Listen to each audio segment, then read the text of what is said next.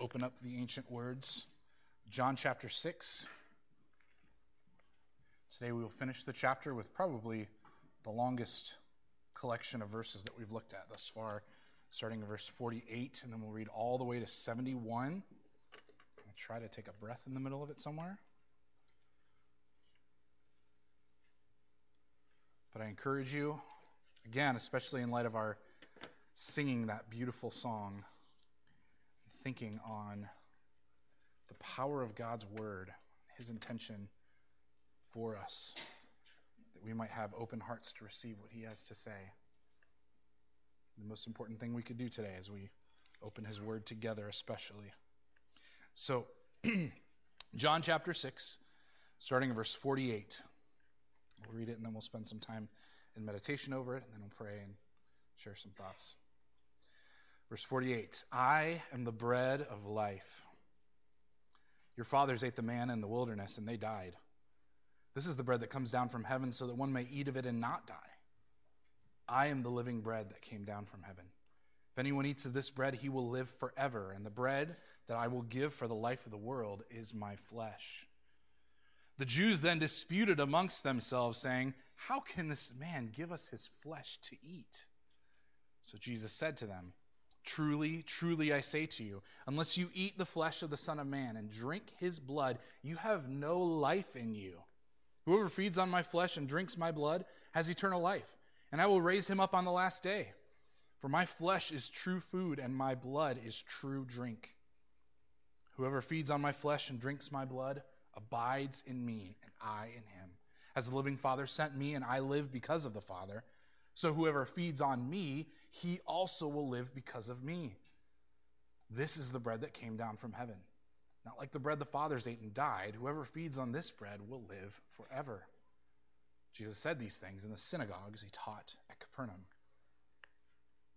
When many of his disciples heard it, they said, this is a hard saying. Who can listen to it? But Jesus, knowing in himself that his disciples were grumbling about this, said to them, do you take offense at this? Then what if you were to see the Son of Man ascending to where he was before?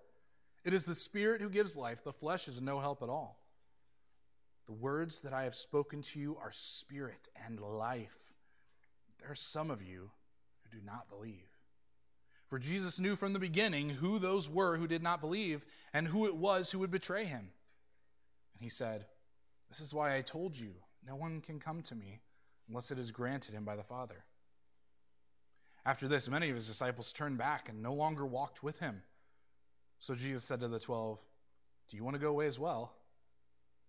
Simon Peter answered him, Lord, to whom shall we go? You have the words of eternal life, and we have believed and have come to know that you are the Holy One of God. Jesus answered them, did I not choose you, the 12? And yet one of you is a devil. He spoke of Judas, the son of Simon Iscariot, for he, one of the 12, was going to betray him. Lord, as we just sang, we've come with open hearts. We want to receive what you have for us this morning. Just as every day you bring the new manna of your word to us as we open it. Yet in this moment, we're seeking perhaps something more than what we might expect on a normal day, because we've gathered together for this. Lord, let us not see this as a throwaway time or as a ritual or simply something to make us feel better about where we are right now. May we see in your words this morning our deep and remaining need for Christ in all things. Holy Spirit, would you come? Would you do the work that only you can do? As Jesus said here, as the Spirit who gives life. Would you refresh life to your saints? Would you grant life to those that perhaps don't know Jesus? Would you do all these things for your glory? We pray in Jesus' name. Amen. This is the end of John chapter 6, and subsequently the end of looking at this image every Sunday and considering this theme of the bread of life. Jesus' teaching is closed at the end of these verses.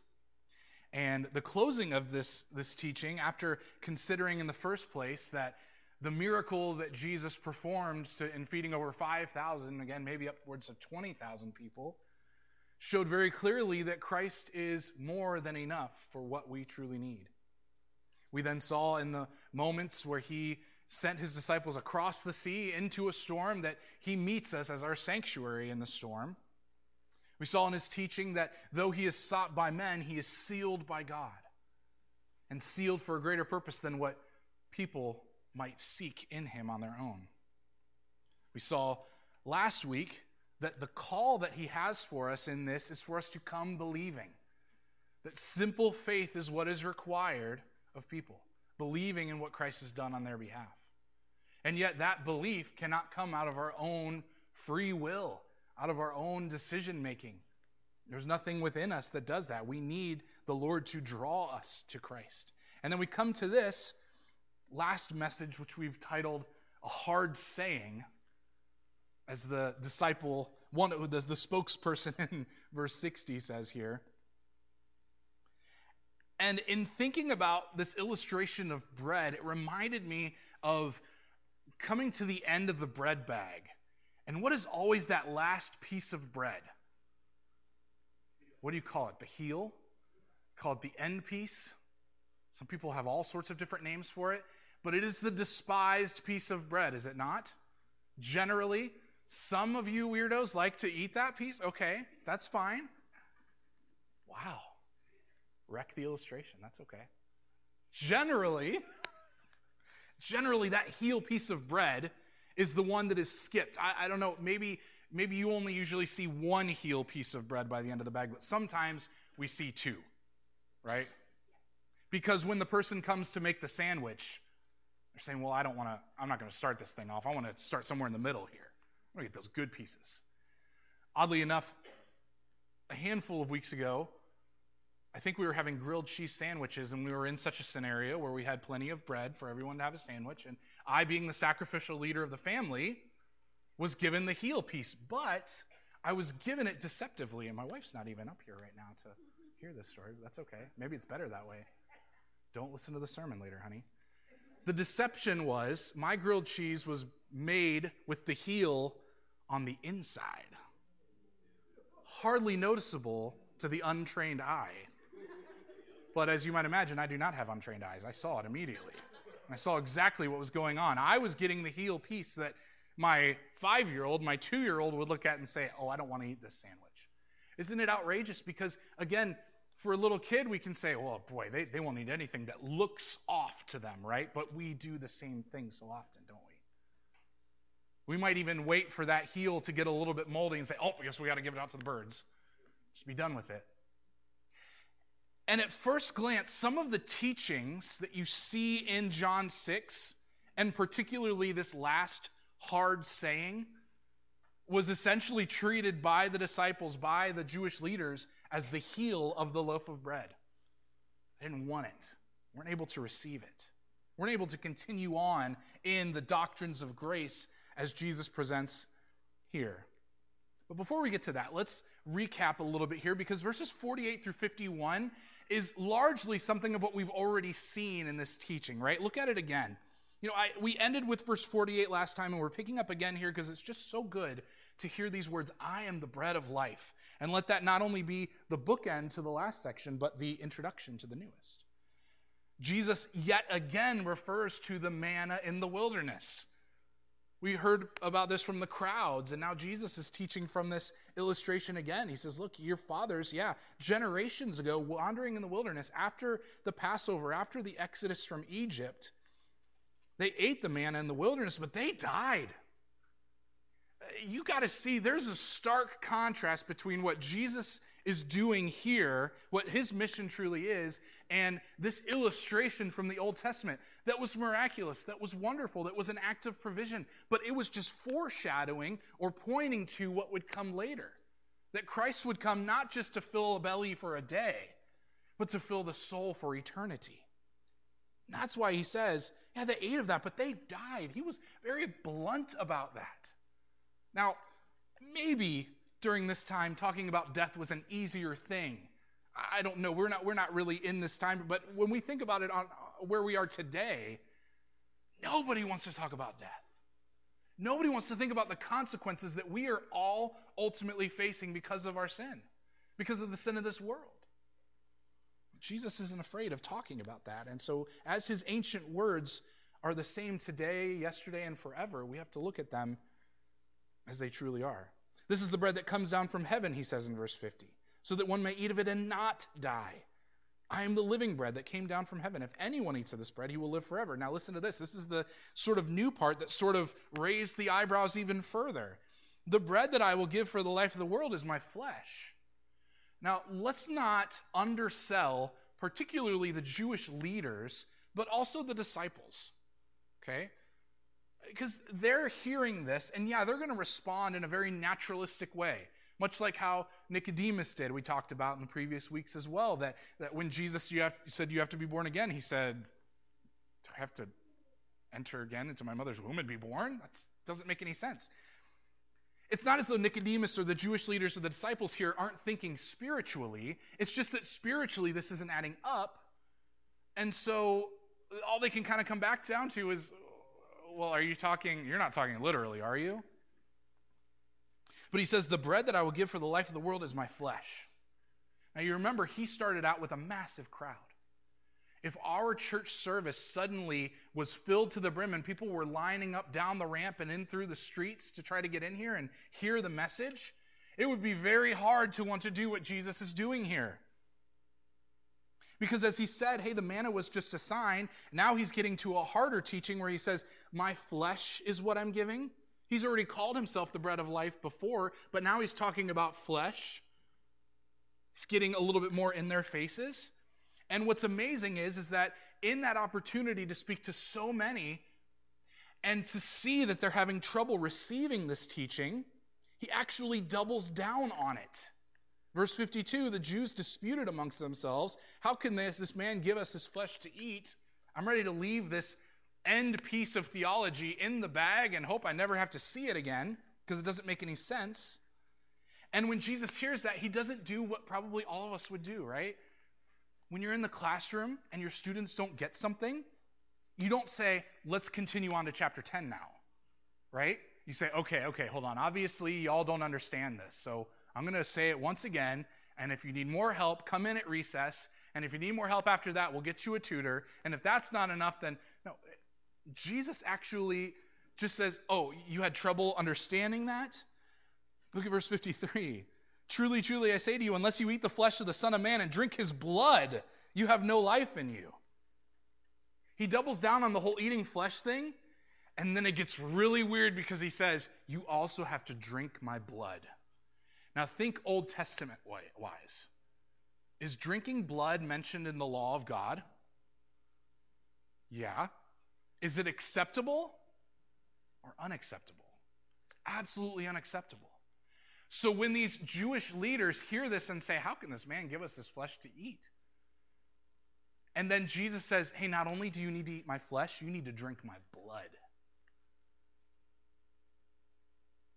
That is outrageously inappropriate, Jesus. The law demands that we eat nothing with the blood in it. How could you call us to such an outrageous thing? And again, we in 2022 might be thinking, boy, Jesus, you really blew it. You had a captive audience. Do you know how hard it is to come across a captive audience these days? Right? I mean, how many of us are sitting with our phones on our laps wondering, like, once this gets boring, I know exactly what I'm going to do. It's hard to keep people's attention and what Jesus does, or keep their interest rather. And what Jesus does here is totally contrary to what we might instinctively do to help people understand.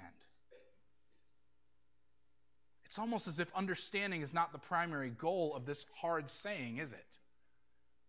We look at it and we might be thinking, we get it, Jesus, because we do communion, right? And when we break the flour tortilla and pour the little grape juice, what do we say? This is the body of Christ broken for you. This is the blood of Christ shed for you. We get it metaphorically, symbolically, it makes sense, right? But he doesn't say that here. He's saying you have to drink my blood and eat my flesh. You've got to deal with what I have to say. Now, the title is a hard saying, and that hard saying is going to lead us into this issue, this need for us to be united with Christ. And of course, he's already alluding to this, and it's going to become hopefully a little bit clearer as we go on. But this beginning of this passage, and really the beginning of the end of his message in John 6, has a lot to do with exclusivity. In verse 53, he says, unless you eat, you have no life in you. There's no other way to have life but to eat the flesh of the Son of Man and drink his blood. He's also thinking eschatologically, that is, in regards to end times. He says that everyone who does that, he will keep them to the end. 54 and 55, look at those again. Whoever feeds on my flesh and drinks my blood has eternal life, and I will raise him up on the last day.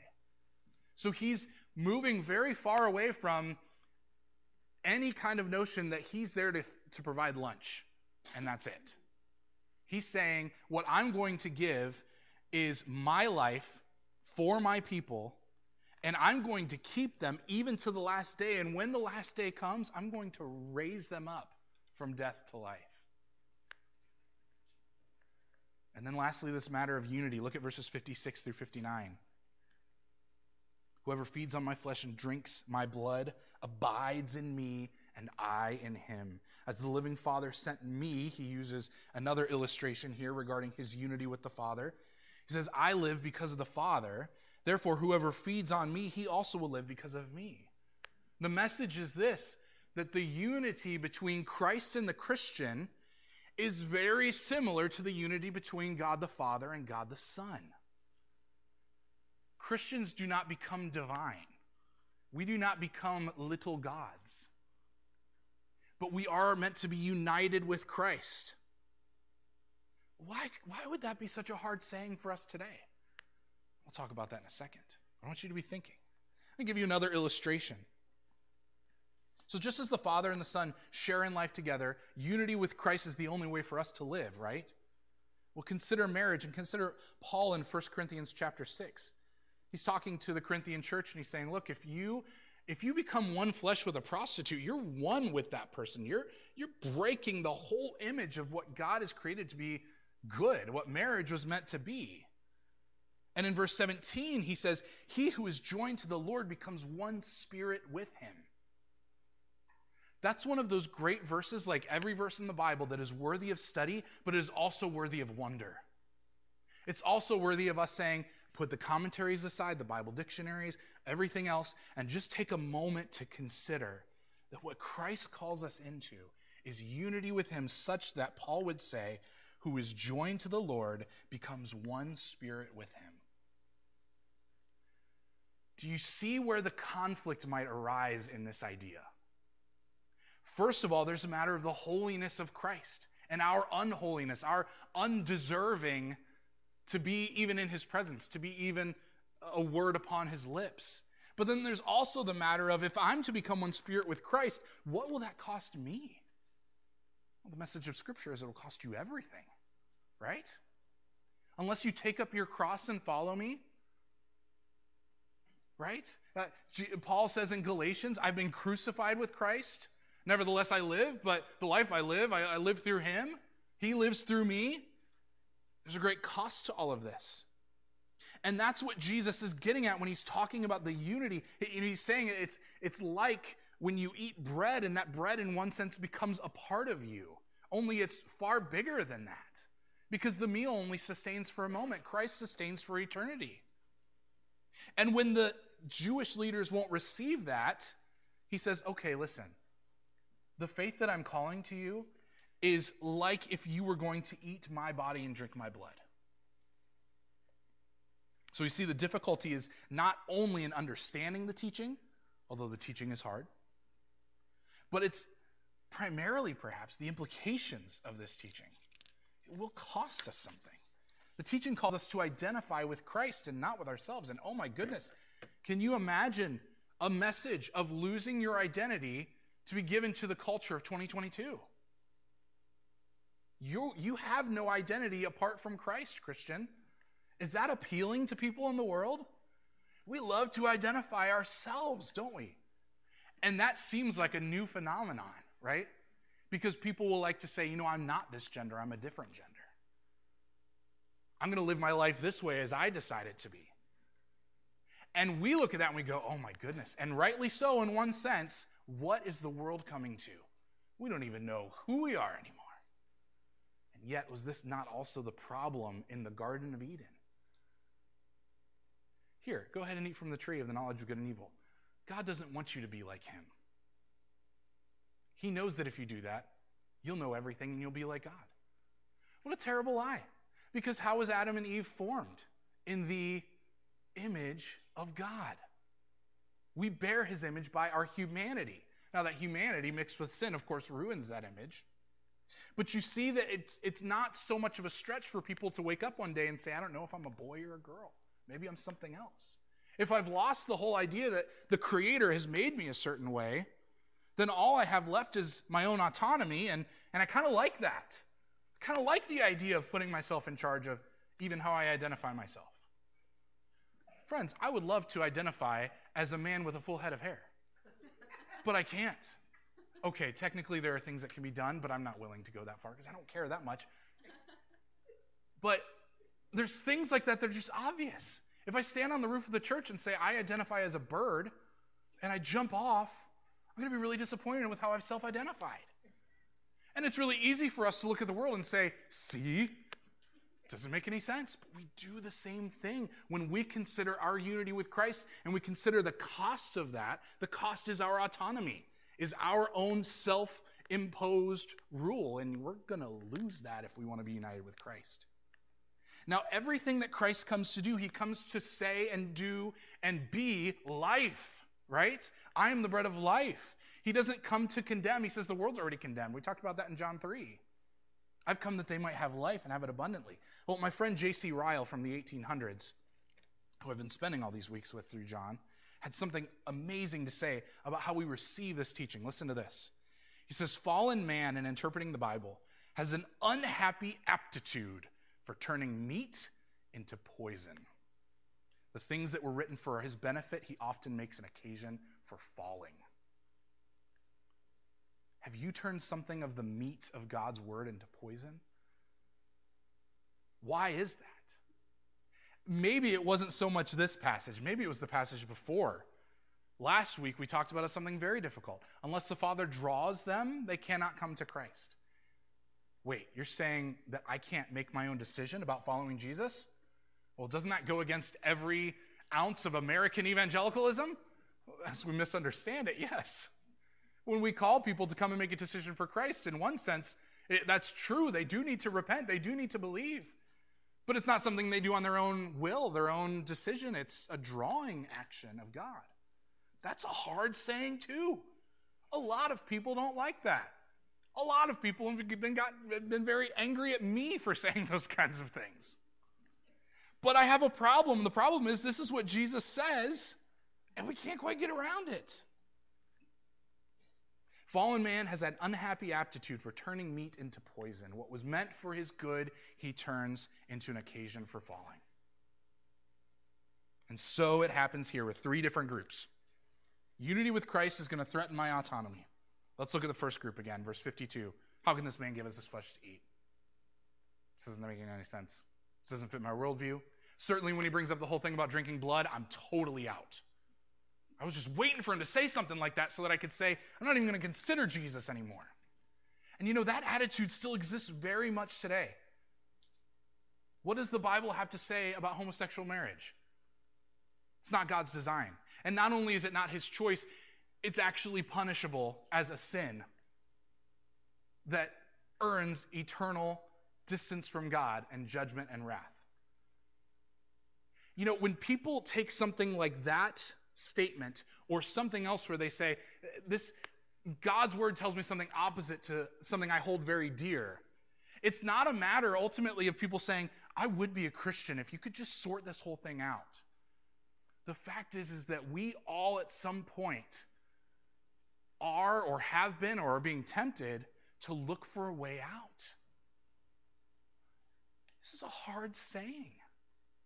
What's our way out? And what Jesus does is scary. As we said, he doubles down on the teaching. He gives them a way out. That's terrifying to me. when I really think about it. I don't understand that tactic. Lord, I work for a week to try to get something that will make people want to come to you, and then you say stuff like this, and I wonder, are we working against each other here? He's only going to draw those who are truly his. That's a hard teaching. And he's going to root some people out. That's not my intention this morning. I don't have any desire to do that. And truly, what Jesus says and what he said last week still applies. Everyone who comes to me, I will never cast them out. There's never going to be a day that somebody comes to Jesus and says, hey, I want to know more. And he says, no, you don't. If that is truly the cry of the heart, then they can know that the Father's been drawing them. And I think that as it pertains to that doctrine of election and predestination and the sovereign hand of God working to pull people to Christ, rather than fearing that I've lost my autonomy, which I've already lost because I'm a slave to sin anyway, perhaps it is a benefit and a blessing that I know that when God is drawing me to his word, and even when I have those times where I'm like, Lord, I really don't want to obey you right now, but I think I have to, and I'm going to do it, we can know that that's God's work and not our own. Doesn't that bring some sense of peace? Doesn't that make you feel better to know you're not in charge? Well, of course not. When we look at our own autonomy and our own boxes we'd like to put God in, and put our theology in this order that we like it and it works and it fits with my experience. Friends, the Bible doesn't fit with anyone's experience. Our experience is totally the opposite because we are ruled by sin. The true offense that they're taking is that they will need to draw near to God, and they're not willing to do that.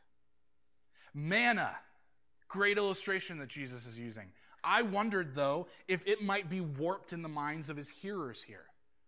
Because think about what manna was. In the wilderness, they're wandering. There's the pillar of cloud by day, the pillar of fire by night. But if I'm a regular average Israelite, I'm pretty far away from that. I might be able to see it from, a bit. But God is still distant. And when manna comes falling and I'm allowed to pick up my day's worth of manna, it seems like a pretty good vending machine agreement with God, doesn't it? You stay up there, give me manna, I have this safe distance so that I can do the things I want to do, like grumbling and saying, well, all right, when are we going to be done with this terrible manna? Why didn't you leave us in Egypt? We could have died there. Would have been better for us. When we think that God is far away, sin rules the day. That wasn't supposed to rhyme, but it did. You're welcome. That was pretty good. Yeah. On the spot. Thank you, Lord. Manna creates a comfortable distance from God, and we think that there our sin is safe, but it is not. It's been a while since we've done a Lord of the Rings illustration, and so here's one right here. In the Two Towers, when Merry and Pippin are being carried away by the big Ent, the tree that is, the shepherd of the forest, and the other Ents had decided they're not going to do anything at all about the terrible evil that is approaching them. Pippin comes up with this idea, and he says, hey, instead of going this way back home, let's go this way back home, and we'll travel closer to where the bad guy is, to Isengard. I think it's this great line. He says, the closer we are to danger, the farther we are from harm. It's the last thing he'll expect. He wouldn't be looking for us to be walking right by his house. He'd be looking for us to go that way. Kind of makes sense. A little bit. And I thought about that too much, obviously, so that's why it's here. But the closer we are to danger, the farther we are from harm is actually true as it relates to God. Because our God is an all-consuming fire. He's holy. He has a perfect, righteous standard for people. And true, if we were to come into the presence of God in our sin, he has every right and ability to totally squash us, to consume us in the fire of his holiness. And yet what he calls us to do is the exact opposite. He calls us to come. He draws us to him. And so it is safer for us to be closer to danger. It's very backwards. But we recognize that in that closeness, there's still this threat. My self-autonomy, my independence is in danger if I get closer to God. That's what is intolerable and offensive to the Jewish leaders, but also to the disciples. Look at verse 60, where we get our title this morning. It's a hard saying. Who can listen to it? Who? The Jewish leaders themselves, with all their book knowledge and all their experience, They couldn't listen to this saying. And a lot of us are fishermen and tax collectors, and some of us are even worse kind of people. Shepherds even. Zealots. Who is it that can receive this kind of teaching? And think about it today. The great educated ones of our culture, could they receive this teaching? Could those that live in absolute poverty and just working day by day, trying to put bread on the table to sustain them day by day, that don't even think about whether it's a heel or a middle piece, that doesn't matter to them, could that kind of desperation bring them to a place where they say, I'll receive this saying? Whether you're served filet mignon every night, or you're trying to piece together 2 pieces of bread to make a sandwich, this is a hard saying, and the disciple is right. Who can listen to it? No one. Not only does it not make sense, its implications are far too reaching into our lives. So these disciples reveal that there's 2 groups of disciples here. There's the true disciples, those who believe and stay with Jesus, and there are those who are not true disciples, who don't believe and will ultimately leave because of teachings like this. In this, if we're going to take the whole message of Christ as true, then everyone who comes to him he will not cast out, right? So when they say, this is a hard saying, who can listen to it? Jesus knew in himself that his disciples were grumbling. They then said to them, do you take offense to this? What if you were to see the Son of Man ascending to where he was before? Oh, Jesus, this was your chance. Your disciples, the people that are listening, they want to understand it, right? Obviously, they don't. We talked about last week, the problem was desire for other things. And now the thing that we want to keep secure is our own autonomy. And so we can tell by the words of Jesus that these people who agreed were not truly believers. Because if they were, Jesus wouldn't be casting them out. And look at what he's doing. He's essentially casting them out. He says, this is a hard saying for you. What if you were to see the Son of Man ascending to where he was before? We'll talk about what that means in a second. But this is tragic. They were unwilling to draw closer to Christ. But their bigger problem wasn't even just that they were unwilling, but they were unable. No one can come to me unless the Father draws him. Walking away from Christ, at least in that moment, makes it seem like maybe the Father's not drawing me. And yet we are given a new day, right? Mercies are new every morning. Christ may not be drawing that person that comes to your mind when you think, oh, I really want this person to know Jesus, and it doesn't seem like, from what we're reading in John 6, maybe the Father isn't drawing him. Okay, maybe it doesn't look like he's drawing him today. What about tomorrow? What about your testimony? Do we know, when we share the gospel with somebody, is there a bright red light that blinks above their head that says, don't stop sharing the gospel with this guy, God is not drawing him? Why is that? Because God likes to be secret? No. It's because our job is to continually testify to Christ. And yeah, from our perspective, it might look hopeless or it might look hopeful, but the truth is, God is going to draw who he will draw. And we can have confidence in that. So we have the first group is the Jews. The second group are these false disciples. And then there's even a third group. And again, this is another moment where I'm like, Jesus, why is it getting worse? It seems so hard. We have this great statement from Peter. We have nowhere else to go. You have the words of eternal life. We believe you. Look at verse 70. Jesus says, did I not choose you, the 12, and yet one of you is a devil?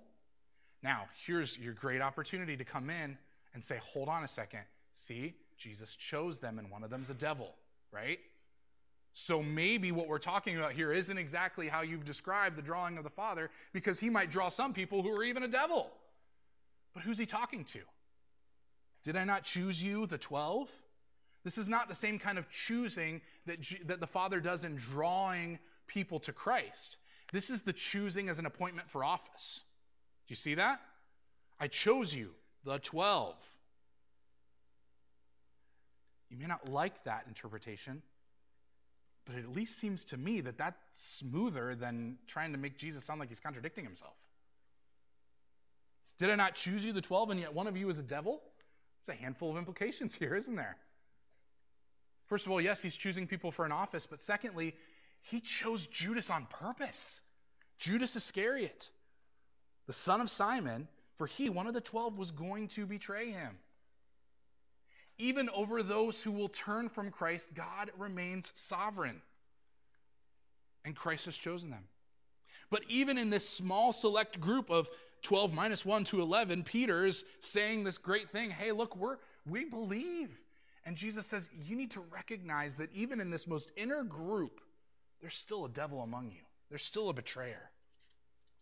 Unbelief, the opposite of what Christ has been calling everyone to this whole chapter, unbelief expresses itself in our unwillingness to come to Christ, in our disobedience, in our inability to come believing, as we said last week. This, of course, distances us from God. The opposite of what Christ's whole mission is. In the beginning was the Word, and the Word was with God, and the Word was God, and the Word became flesh and dwelt among us. See, in our sin, we push God away. We want to move further and further away from him. And yet in our sin, in spite of our sin, we should say, Christ's goal is to come closer and closer. That is amazing to me.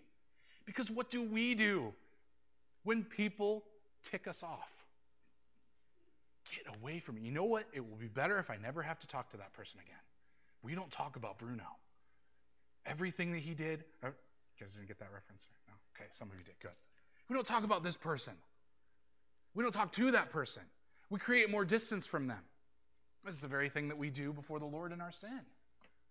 And yet Christ does the opposite. He draws closer to us, and he, by the Father's work of drawing people to him, decides never to cast any of them out, even though their sin has brought not just that distance, but it has brought wrath and justice. The anger of God is on all who don't believe. That's terrifying. God is not just neutral towards those that he does not know or that he does not own. He is angry. They are an enemy before him, Ephesians tells us. That is difficult to receive. So as we consider this hard saying, it really only leads us to even more harder sayings. What hope do we have?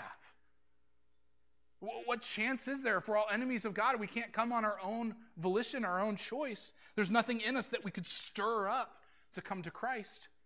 The solution, again, must be that Christ has to come to us.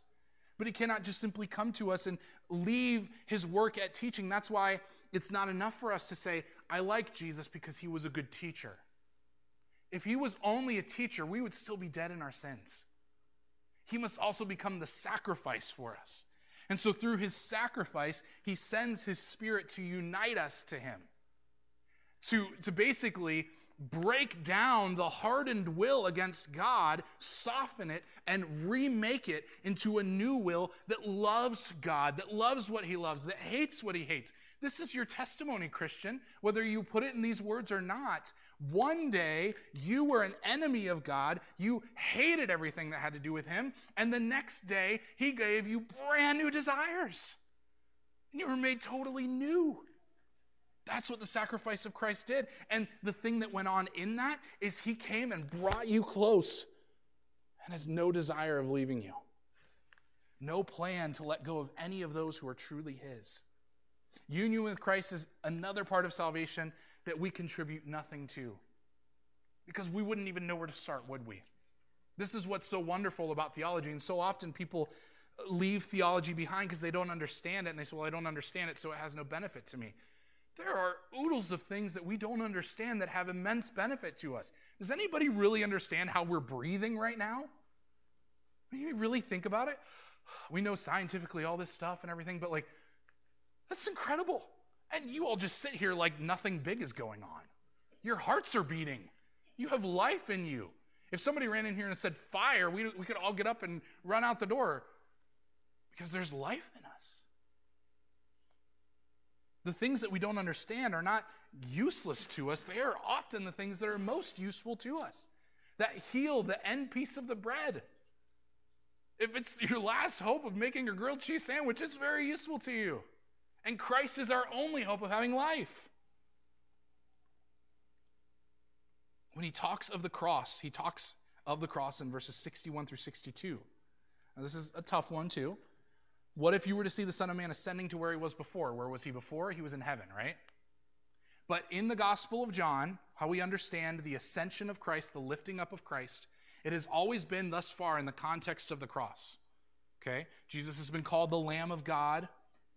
He says in chapter 3, verse 14, that just like Moses lifted up the serpent and put him on a pole and killed it so that people could look at it and have life, so the Son of Man must also be lifted up. So it seems most likely here that he's not talking about when he ascends up into the clouds to heaven, but rather when he ascends to the heavens on the cross. Because that is the point where his disciples and his would-be disciples and the Jewish leaders and everyone else will have to make the true decision about who Christ is.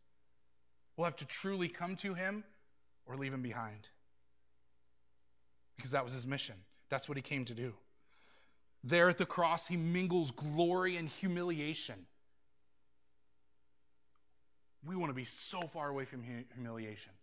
Our pride wants to bolster us up and make us something. And yet Christ mingles these two things. And he calls us there. He shows himself to be more than enough. He shows himself to be the sanctuary in the storm. He's the one who's worthy of our seeking and worthy of the seal of the God the Father. He's the one to whom we should come believing. And even though this may be a hard saying, Christ is worthy. And he is all we need. And if we're not willing to meet him at the cross, we're not willing to meet him at all. Christ wasn't worried about the response. He knew that all that the Father would give to him would come to him. He had no despair. He was not sad. He was not worried. Look again at his question to the disciples, the 12 in verse 67. Jesus said, "Do you want to go away as well?" Oh, how many people, I wonder, myself included, have read that so wrong?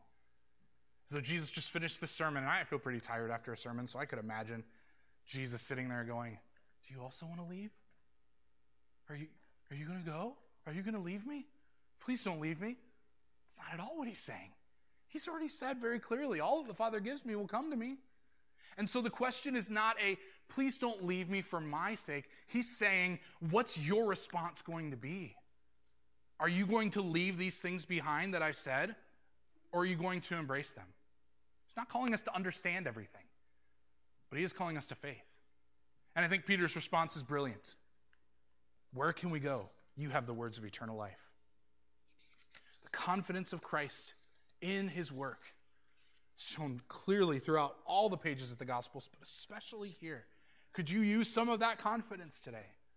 Union with Christ is where you will find that. Because I'll tell you, I struggle with confidence a lot more than I'd like to admit. I don't want to talk about it. I don't think anybody wants to talk about their struggles with confidence. But when we think of our confidence in Christ, we ought to think of the cross. He went to a place to die. That is how confident he was in obeying his Father. Who would be willing to do that? Who would be willing to give up their life as a display of the certitude that what they sought out to do would actually be done?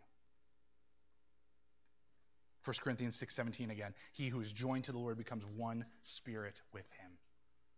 Mystery, a blessing, a joy, everything we need. Christ unites believers to himself. Verse 57, he says, "Whoever feeds on my flesh and drinks my blood abides in me and I in him. And as the Father sent me, and I live because of the Father, so whoever feeds on me, he also will live because of me." Then he says in 63, "It is the Spirit who gives life. The flesh is no help at all. The words that I've spoken to you are spirit and life." That's what he sent to us. Now, in all of this, St. Augustine from 300 AD has a great short thing to say, and that is to believe and know that you have eaten. If we wonder this morning, am I truly in Christ? Am I really united with him? Believe. The call doesn't change because somebody's been to church for however many years or professed faith in Christ for so long. You know, the Chosen TV show has been really helpful for so many of us, hasn't it? I've really enjoyed watching the portrayals of the gospel of Jesus acted out, probably because I like that kind of stuff sometimes anyway, but also because there's something in something like The Chosen that addresses the weakness of our need to see things, to be in person, right? There's something special. I mean, you see people online post all sorts of stuff about The Chosen. The one I see feels like the most is, "I didn't understand the Bible until now." And you go, well, what does that say about the Bible? That's not enough. I'm sure that's not the heart of what people are saying. I'm sure they're saying something more along the lines of, this was helpful to me, to draw me to Scripture. And that's certainly what the creators are trying to do with it. But positively, it does help us in one sense because we so in our weakness need to see things and understand them and get an idea of the in-personness of God. And that's why those moments where Jesus hugs a disciple or slaps the back of the disciple or pulls the disciple away or whatever, these interactions, these physical interactions with Jesus that we don't experience day to day are so profound to consider. And yet, though we feel like we lack because Jesus isn't physically sitting in the pink chair next to you, we have no lack in Christ. He's united to us by the Spirit. He's made this point very clear. He's saying, look, the crowds were just looking at bread. They just wanted the daily bread, the thing that they could have to sustain their physical life for the day. But Christ sustains us forever. And what he's looking for then is singular devotion to him. Where else can we go? You have the words of eternal life. We've come to believe, and we now know that you are the Holy One of God. Our theme this year is sanctuary, and it begins with the fact that we have sanctuary in Christ. Are you united with Christ? Then you have sanctuary. You have a place of refuge. You have a place of safety, and you have what is better than that ability to even, touch the face of Jesus, because his Spirit abides in you. 5 quick things for applying this. First of all, in the storms of life. Verse 51, Jesus says, I'm giving the bread of this bread of life so that you may eat of it and not die. I mean, death has been very real for many of us, even in recent weeks and days and months. In that, we ought to consider our unity with Christ. That if we are united with him, death has no hold over us. Even though death stings a little, it seems, Paul says that death has ultimately lost its sting because Christ has conquered. And if we, Romans 6:5 says, have been united with him in a death like his, we shall certainly be united with him in a resurrection like his. So in the storms of life, whatever those things are that impending doom or fear of even up to the point of death, our unity with Christ addresses that need and covers that need. Growing up, whenever my car broke down, I would always feel better growing up. I didn't drive my car that long, but, once I started driving, I always felt better when my dad showed up, even though, he might end up saying, this is going to cost you $5,000 or whatever it might be. If dad's there, I'm feeling a lot better already, right? Jeff has done this for me in the past week, too, with car problems that we've had. Jeff shows up, and I'm like, okay, Jeff's here. He'll know what to do. We feel better because of the presence. We have that confidence because somebody is there who knows what they're doing. And so whatever the storms of your life may be, Christ is there with you if you are united with him. And he knows what's going on. He will meet you in it. Secondly, the presence of the Holy Spirit. I love the King James, the translation where Jesus says in verse 63, it is the Spirit who gives life. The King James says, it is the Spirit who quickeneth. It's a great word, quickeneth. Giving life. That's what the Spirit does by his presence. And he continues to share that life of Christ with us through the revelation of his word. So would you embrace the word as a means to embrace the presence of God, your unity with Christ? Hear from him. Walk in that. Let that be the true manna from heaven day by day. Thirdly, fellowship of the church. I love what Jesus says, but what Peter says in 63, he's saying on behalf of all the other disciples. He's the spokesperson, right? Largely, they're supposed to be thinking all these things, and Peter just says it. But when you look around at the people that you're sitting in church with today, you're looking around and seeing people who have said, where else can we go? He has the words of eternal life. I don't know about this whole drinking blood and eating flesh thing. I certainly don't know about this, no one can come unless the Father draws him, but he has the words of eternal life. There's nowhere else we can go. That's the fellowship that the church has. Because we've all agreed. We don't get everything. We don't understand it all. But we want to believe it. And we have nowhere else to go. Fourthly, our warfare against our sin, a matter of our unbelief. Verse 68 is a great one. I always think about some of these verses as daggers that you can kind of slip in your shoe and pull out when sin is tempting. In verse 68, again, Peter says, to whom shall we go? You have the words of eternal life. When sin would tempt us to go contrary to what God has said, We might even be able to say, okay, Sin, you're making a really good point here, but I can't get past the idea that he has the words of life, and I have nowhere else to go. Lastly, all the way back up to verse 51, we skipped it on purpose. He says, the bread that I will give for the life of the world is my flesh.